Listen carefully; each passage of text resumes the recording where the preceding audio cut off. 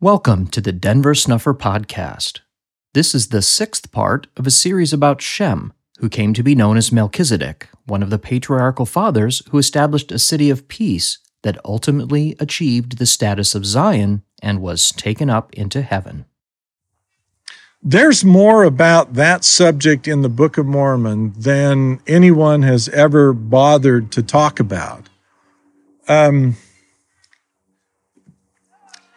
When the people of Jared were brought to the Americas, they were brought to the Americas by an act and direction of God in order for them to inherit a land of promise. When they inherited the land, it was theirs, but they wore out their welcome by their rebellion, their forgetfulness, their failure to honor the God of this land. It is within the book of Ether that we find out that this land comes with a restriction on it that those that possess it have to worship the God of this land or they will be swept away. Now, the sweeping away sometimes takes generations before it happens, but it happens. It happened to the Jaredites. And then the Nephites were brought over, the party of Lehi, and they were also given the land to possess as a covenant. Throughout the time, though, that the Nephites inherited this land as their covenant land of promise, there was a constant reference to a future moment, a future time, a time in which the Nephites themselves would be destroyed, and they'd be destroyed by the Lamanites. And then the Lamanites would inherit the land, and they would in turn be displaced because they forgot the God of this land. And a new group would be brought over, and the new group would eventually likewise enter into a covenant and receive the land of promise. Now, very often, in order for the Lord to achieve his end, you have to have 3 attempts. You have to have 2 attempts that fail before you finally have one that succeeds. The purpose behind establishing a covenant with the Gentiles in the last days is not so that the Gentiles get to inhabit the land as a place for them to celebrate and rejoice. It's to bring about the Lord's purposes in creating Zion. If the youth enter into the covenant and then keep the covenant, it has one and only one purpose, and that is to bring about Zion. We've had persistent failures of humanity to create Zion. But it's happened once in the time of Enoch, it happened again in the time of Melchizedek, and it's going to happen a third time at some point on this land. The existence of Zion in this land will precede the redemption in Jerusalem, but Jerusalem will also become one of the places where for 1,000 years our Lord is going to have a jurisdiction. Take courage. Life was meant to be a living sacrifice, to be lost in the service to God. Only by losing your life will you find it. Saving faith is so rare precisely because it requires courage to engage the opposition in this world and to cheerfully endure the abuse, lies, threats, and fiery darts sent by those who fear your faith above everything. Faith in God will save you through his grace.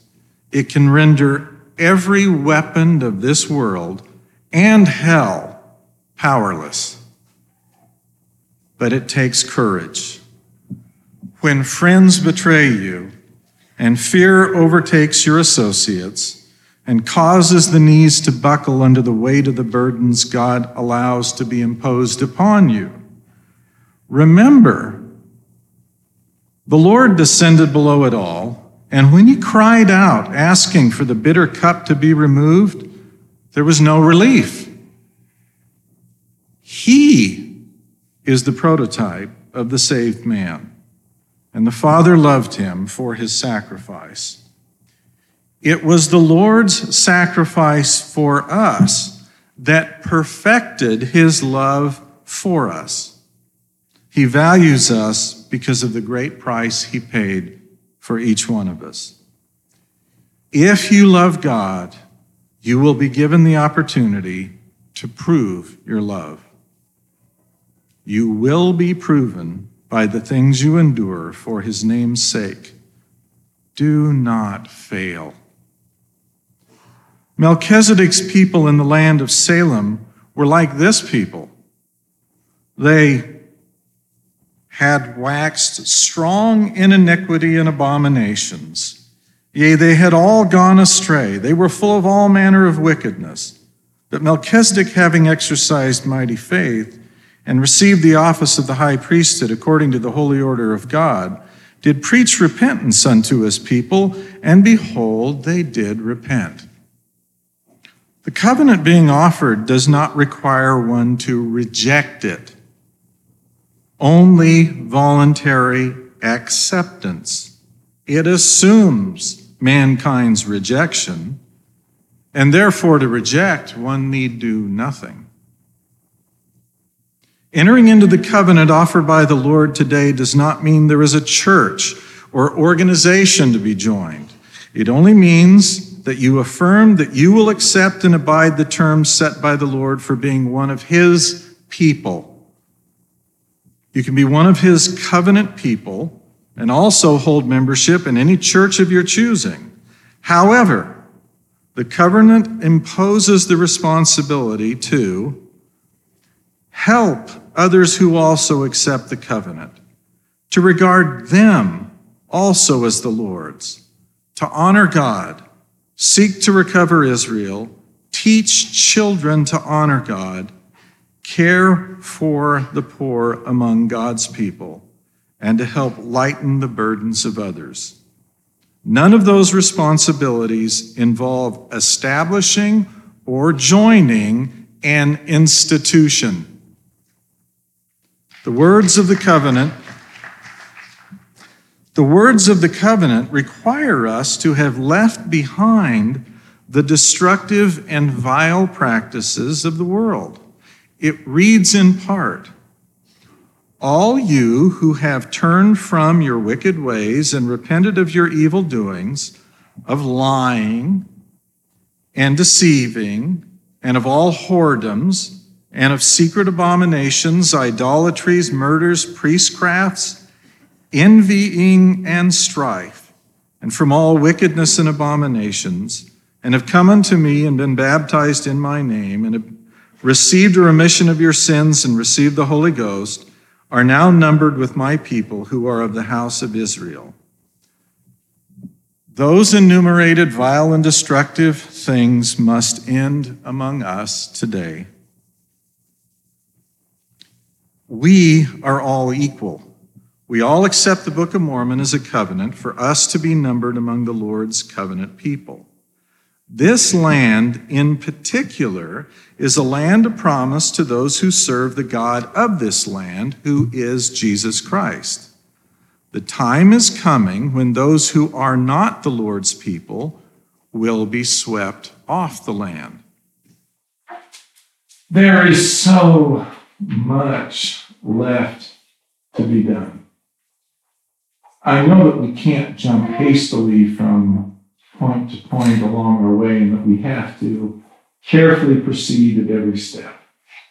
But it's astonishing to me the steps that people decide to get hung up on and to spend a great deal of time when time could better be spent moving further along on the path. I don't know what it will take to get people to enthusiastically welcome and to move along with alacrity on the pathway that the prophecies foretell someone is going to achieve in the last days. Because it seems like all that murmuring that we read about in the book of Exodus going on in the camp of Israel, when we scratch our heads and say, why are they complaining about missing the flesh pots of Egypt when God is leading them with a pillar of smoke by day and a pillar of fire by night? One would think that you'd be happy eating manna in the wilderness if you knew God was with you.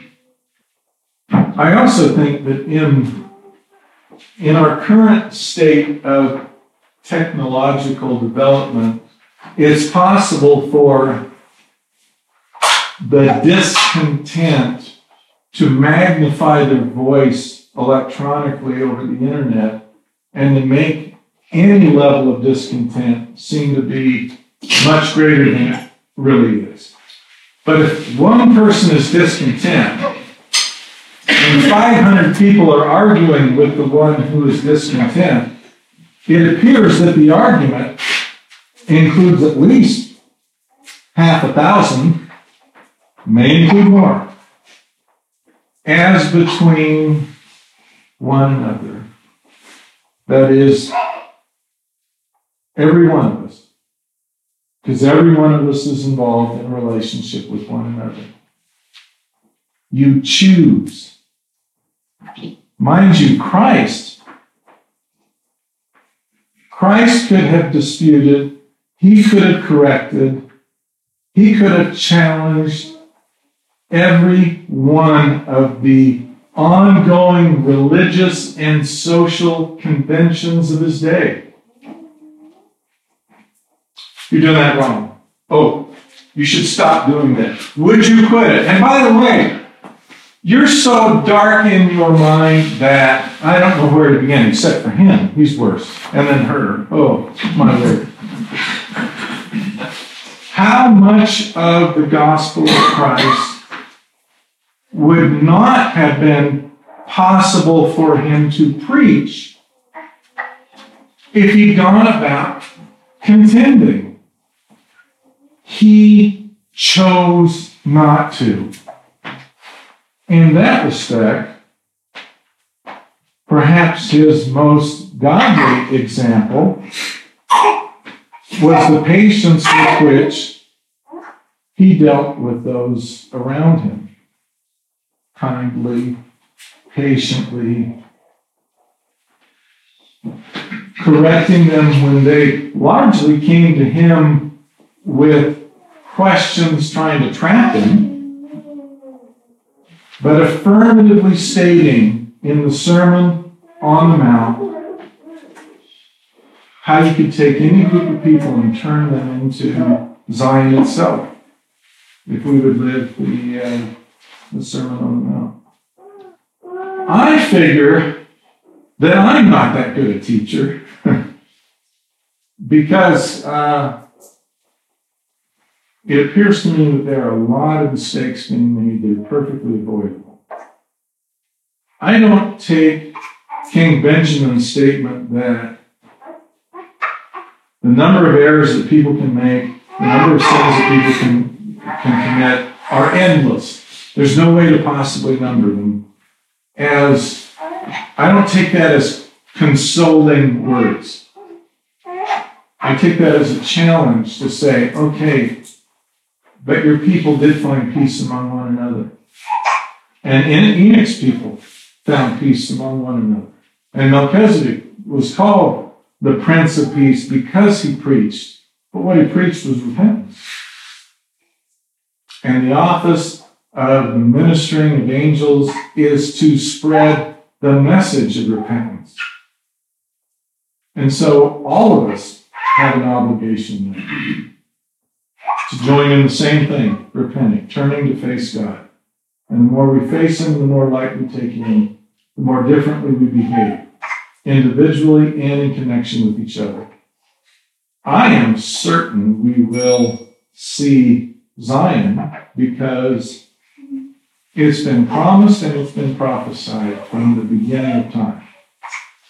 When Father Adam prophesied, being overcome by the Spirit in the valley of Adam and foretold what would happen to his posterity down to the latest generations, Zion was pointed to. And therefore, from the days of Adam on, all of the holy prophets have looked forward to that as the essential moment in the history of the world. Because Christ will come and will redeem the world. It will be the end of the wicked. It will be the beginning of something far better. That's been the hope. That's been the promise. That's been what they've looked forward to. I wonder how many of us share that same longing, that same hope, that same desire that originated in the beginning. Because if we don't subdue our desires, appetites, and passions enough to try and deal peaceably one with another, choosing deliberately to not contend, even when we know people are wrong. When Christ was confronted and he corrected the error, he corrected only that error. He didn't go on with a list of other weaknesses, failings, and challenges. He only addressed the one that was put to him. We have an opportunity. We have a bona fide, actual offer from God to allow us to be that generation in which the promises get fulfilled. But we have the freedom of choice that allows us to elect to be stubborn, to be contentious, to be agents of disruption, and to discourage and break the hearts of those who would willingly accept the challenge to repent and follow God. Don't be reading into what I'm saying that I dislike or condemn the LDS Church. The LDS Church just is. It's like the community of Christ. It's like the remnant church. There are a lot of good people that belong to these various institutions who are very trusting of what the institutions are doing. The leaders of these institutions, I'm fairly certain, don't intend to do evil. But the result is evil. And all of the good intentions notwithstanding, where is the fulfillment of the promise? Amassing wealth and waiting is not going to achieve any good end. Repentance, baptism, and finding yourself accountable directly to God. That's where the work of the restoration is going to continue. As far as the scriptures inform us, the only thing that Enoch claimed for himself was the role of being a teacher. Melchizedek was given the praise of being called a king and a priest, new name given to him. But his role was that of a preacher of righteousness. Christ taught parables that included invited guests being barred from attending the wedding feast. In one, the guests are called virgins to suggest that they possess moral purity and would be welcome to the event. In another, there are strangers on the highway invited because others refuse to come. Both parables, however, have some who are ultimately excluded from the wedding, a symbol of Christ's return. These parables raise an important issue about the Lord's return. There is a reason why 5 of the 10 virgins could not enter into the wedding celebration. Likewise, those invited to attend the wedding feast that arrive without a wedding garment will be excluded. In both cases, those excluded were not welcome as they were unprepared. There have been only two societies in recorded history that became Zion. Because of the age of the world at the time, both were taken up into heaven. We have very little to help us understand why these two succeeded. Apart from describing them as of one heart, one mind, and no poor among them, we know little else. But perhaps that is one of the most important things we can know about them. Maybe the point is that nothing and no one stood out as remarkable or different within the community. There were no heroes and no villains, no rich and no poor, no Shakespearean plot lines of betrayal, intrigue, ambition, conflict, and envy. There was no adultery, theft, robbery, murder, immorality, and drunkenness. In other words, nothing to entertain us. Because all our stories, movies, music, novels, television plots, and social media are based upon and captivated by everything that is missing from these societies. The centuries-long period of peace described in the Book of Mormon occupies only a few short pages in 4 Nephi. Their society was marked by the presence of peace, the absence of conflict, and abiding stability. This is what they attained. There were no contentions and disputations among them, and every man did deal justly one with another. And they had all things common among them. Therefore, there were not rich and poor, bond and free, but they were all made free and partakers of the heavenly gift. Because there was no future ministry for them to perform, their Zion society was not taken up to heaven. Because the world was not yet ready for the Lord to return in judgment, neither Enoch nor Melchizedek returned with their people to fall on their necks and kiss them. These people were most remarkable for what they lacked. How they grew to lack these divisions, contentions, and disputes is described in very few simple words.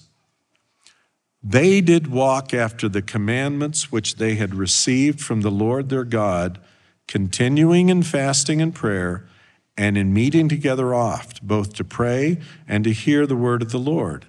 And it came to pass, there was no contention among all the people in all the land. What were the names of their leaders? We don't know, because apparently there were none. Who were the great teachers? Again, we don't know, because they were not identified. Who governed? Apparently no one. They had things in common, obeyed God's commandments, and spent time praying and hearing the word of the Lord.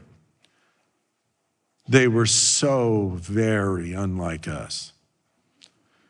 To make the point clear for us, the record of these people explains, there was no contention in the land because of the love of God which did dwell in the hearts of the people. And there were no envyings, nor strifes, nor tumults, nor whoredoms, nor lyings, nor murders, nor any manner of lasciviousness. All the negatives were missing because the love of God dwelt in their hearts. Something else describes them. And surely there could not be a happier people among all the people who had been created by the hand of God. Consider those words carefully. You cannot be happier than by allowing the love of God to dwell in you. The happiest people who have ever lived did so by the profound peace they displayed, equality they shared, fairness they showed one another, and love of God in their hearts. This is a description of our social opposites. Reviewing the answer to the prayer for covenant, the covenant, and the recent parable of the master's house shows that the Lord is pleading for us to become this.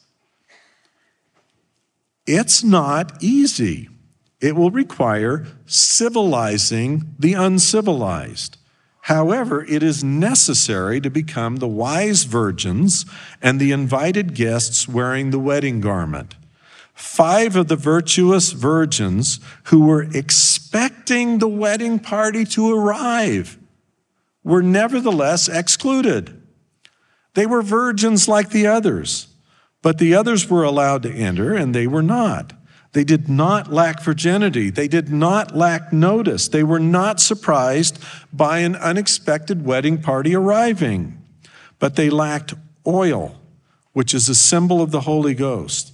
They failed to acquire the necessary spirit with which to avoid conflict, envy, strife, tumult, and contention. To grow into the kind of people God will want us to welcome into his dwelling requires practice, experience, and effort. People have not done it. Devout religious people are not prepared to live in peace with all things in common, with no poor among them. God is trying to create a civilization that does not yet exist. It is a privilege for God to give guidance to help prepare his people. There has always been a promise from the Lord that those who inherit Zion will be given commandments from him to follow. He declared, "Yea, blessed are they whose feet stand upon the land of Zion, who have obeyed my gospel, for they shall receive for their reward the good things of the earth, and it shall bring forth its strength, and they shall also be crowned with blessings from above, yea, with commandments, not a few, and with revelations in their time, that they are faithful and diligently before me." Those who mock or criticize efforts to complete the restoration are defining themselves as unworthy by their own words. No matter how good they may otherwise be, when they embrace conflict, envy, strife, tumult, and contention, they cannot be invited to the wedding of the Lamb. We need more commandments from God to prepare for what is coming. The example in 4 Nephi commends those people who walk after the commandments received from our Lord and God. There should be fasting and prayer. People should meet together, pray, and review the words of the Lord. Every step taken will make us more like those virgins who have oil in their lamps and less like the foolish virgins who took no effort to make the required preparation. It's not enough to avoid outright evil. We have to be good. Being good means to be separate from the world, united in charity towards each other, and to have united hearts.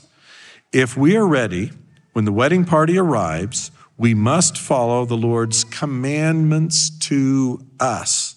They are for our good. He wants us to awaken and arise from an awful slumber. The third such society will not be taken into heaven. Instead, it will welcome the return of the first 2 to the earth. Why would ancient, righteous societies caught up to heaven want to leave there to come and meet with the city of people on earth? Why would they fall on their necks and kiss that gathered body of believers? And above all else, why would Christ want to occupy a tabernacle and dwell with such a community? Obviously, because there will be people living on earth whose civilization is like the society in heaven. The 10 Commandments outline basic social norms needed for peace and stability. Christ's Sermon on the Mount was his exposition on the 10 Commandments. He expounded on the need to align the intent of the heart with God's standard to love your fellow man, do good to those who abuse you, and hold no anger. He took us deeper, where the 10 Commandments allowed reluctant, resentful, and hard-hearted conformity. The Sermon on the Mount requires a willing readiness to obey. Christ wants us to act with alacrity to follow him. He taught us to treat others as you would want to be treated. The answer to these questions is easy to conceptualize and easy to verbalize, but living the answer is beyond mankind's ability to endure. We do not want to lay down our pride, ambition, jealousy, envy, strife, and lusts to become that community. Enoch prophesied about the last days Zion. He saw the earth was pained by the wickedness upon her. He wrote this account. Enoch looked upon the earth, and he heard a voice from the bowels thereof saying, Woe, woe is me, the mother of men. I am pained, I am weary, because of the wickedness of my children. When shall I rest and be cleansed from the filthiness which has gone forth out of me? When will my Creator sanctify me, that I may rest, and righteousness for a season abide upon my face? And when Enoch heard the earth mourn, he wept and cried unto the Lord, saying, O Lord, will you not have compassion upon the earth? The answer describes things that have not happened, but may happen in our day if we choose to follow the Lord. The opportunity has been offered. The Lord's answer to Enoch was in the form of a covenant. That covenant will be vindicated, but only by those who will rise up to obey him. God's words will not fail, and this will happen. And the Lord said unto Enoch, As I live, even so will I come in the last days, in the days of wickedness and vengeance, to fulfill the oath which I made unto you concerning the children of Noah. And the day shall come that the earth shall rest. But before that day the heavens shall be darkened, and a veil of darkness shall cover the earth, and the heavens shall shake, and also the earth, and great tribulation shall be among the children of men, but my people will I preserve, and righteousness will I send down out of heaven.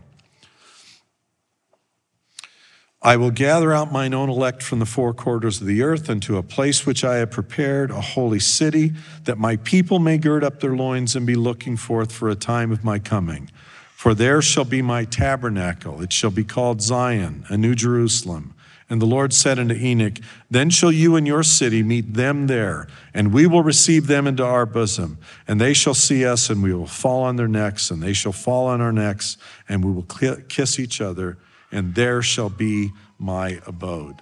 The last days Zion and her people were planned, foretold, and chosen thousands of years ago to live on earth when righteousness would come down out of heaven. They will be here when truth is sent forth out of the earth to bear testimony of Christ. And, like a flood, righteousness and truth will sweep the earth. Any who have witnessed a flood know floodwaters carry a great deal of debris, dirt, and detritus. Today there is a flood of information, recordings, and teachings sweeping the earth. The internet has made it possible for an individual sitting at a keyboard to speak to the entire world. Righteousness is sweeping the earth, while floodwaters are disturbing the whole world. In Joseph Smith's day, it was required for an army of messengers to be sent. There was a practical limit on how many people Joseph could personally teach. Outside the direct sound of his voice, only printed words could carry the message. He and those who followed him invested in a press to publish newspapers and books to carry the truth. But that still was not enough. It required an organized body of missionaries to take the publications, repeat the message, and convey the new truths that came through revelation to Joseph Smith. Even with the enormous investment of time and resources made while Joseph was alive, there were places and people who never heard a thing about the restoration while Joseph lived. Today, we must still warn others. However, we have much more greater means available to us. We can use a keyboard to reach the whole world. There are people in Africa, Asia, Europe, Australia, and South America and across North America who participate in our conferences. I want to send greetings to our brothers and sisters in Africa, Asia, Europe, South America, Australia, New Zealand, and elsewhere who cannot travel to be with us.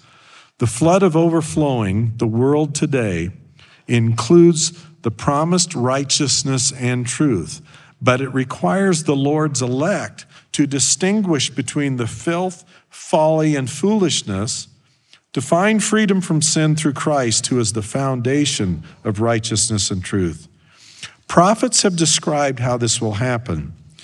Isaiah described a coming age of peace when righteousness and truth have their opportunity to bear fruit. He spoke of Christ and of the power in Christ's teachings to transform the world itself. That same world that Enoch heard lamenting, pained by the violence on her face, will find rest. Isaiah foretells what will happen just prior to the Lord's return. And there shall come forth a rod out of the stem of Jesse, and a branch shall grow out of his roots. And the Spirit of the Lord shall rest upon him, the Spirit of wisdom and understanding, the Spirit of counsel and might, the Spirit of knowledge and of the fear of the Lord, and shall make him of quick understanding in the fear of the Lord. And he shall not judge after the sight of his eyes, neither reprove after the hearing of his ears, but with righteousness shall he judge the poor, and reprove with equity for the meek of the earth. And he shall smite the earth with the rod of his mouth, and with the breath of his lips shall he slay the wicked. And righteousness shall be the girdle of his loins, and faithfulness the girdle of his reins. The wolf also shall dwell with the lamb, and the leopard shall lie down with the kid, and the calf and the young lion and the fatling together, and the little child shall lead them. And the cow and the bear shall feed, their young ones shall lie down together, and the lion shall eat straw like the ox, and the sucking child shall play on the hole of an asp, and the weaned child shall put his hand on the cockatrice's den. They shall not hurt nor destroy in all my holy mountain. For the earth shall be full of the knowledge of the Lord as the waters cover the sea. And in that day there shall be a root of Jesse, which shall stand for an ensign of the people, to which shall the Gentiles seek, and his rest shall be glorious. How will Christ smite the earth with the rod of his mouth? By teaching peace to people who are willing to obey and live at peace. In the first Zion, the people were at peace with nature, but that place was apparently protected by nature. What Scripture describes is not magic or fairy dust, but a perfectly natural process. This creation has been ordained by God and framed with intelligence to follow certain principles established before the foundation of the world. Any people in any age who follow the same pattern will receive the same result. What is described in this passage about Enoch and his city? And so great was the faith of Enoch that he led the people of God, and their enemies came to battle against them. And he spoke the word of the Lord, and the earth trembled, and the mountains fled, even according to his command, and the rivers of water were turned out of their course, and the roar of lions were heard out of the wilderness. And all nations feared greatly, so powerful was the word of Enoch, and so great was the power of the language which God had given him. Would a lion that had been befriended by Enoch and his people be inclined by its nature to protect the people it viewed as part of its clan? Would a bear protect its shepherd and guardian? Would a wolf? Is it possible for a civilization to exist that does not hurt nor destroy in all their land? If they would not hurt nor destroy in all their land, would it be a holy place? We live in a very different civilization from the one described in prophecy, but the one described prophetically will not just one day appear. It will require effort, learning, obedience, and sacrifice to change. The earth rejoiced at Enoch's people. The earth protected those people. Earthquakes, landslides, and floods stopped the wicked, and the animal kingdom, including predators like the lion, rose up to protect the city of Enoch. For those who are prepared to receive the people of Enoch and Melchizedek, and those who will welcome the Lord to dwell among them, that can and will happen.